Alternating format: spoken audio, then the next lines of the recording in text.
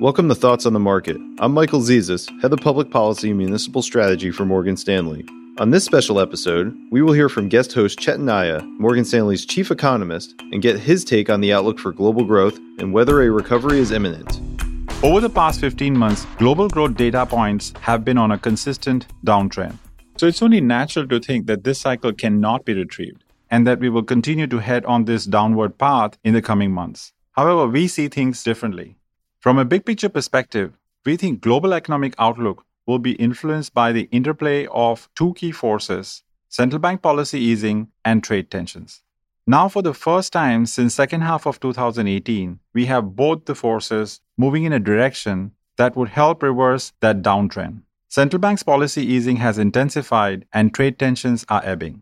Let's take the policy easing first. 20 out of 30 central banks we cover are on an easing path.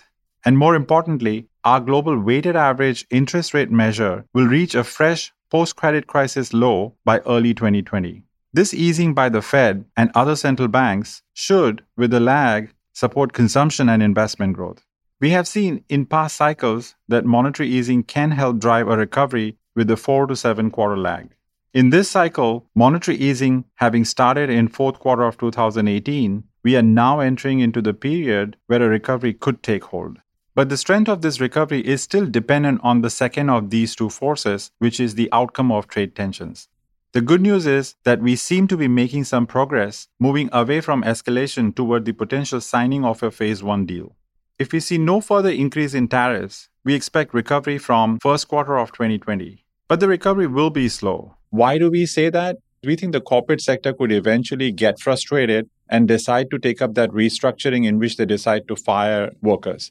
In that scenario, you will actually see a much deeper slowdown before we see that recovery. While trade uncertainty has reduced at the margin, this issue is not completely resolved. We still have more phases of the deal to be negotiated. Thanks for listening and tune in every Monday, Wednesday, and Friday for our latest thoughts on the market. The preceding content is informational only and based on information available when created. It is not an offer or a solicitation, nor is it tax or legal advice. It does not consider your financial circumstances and objectives and may not be suitable for you.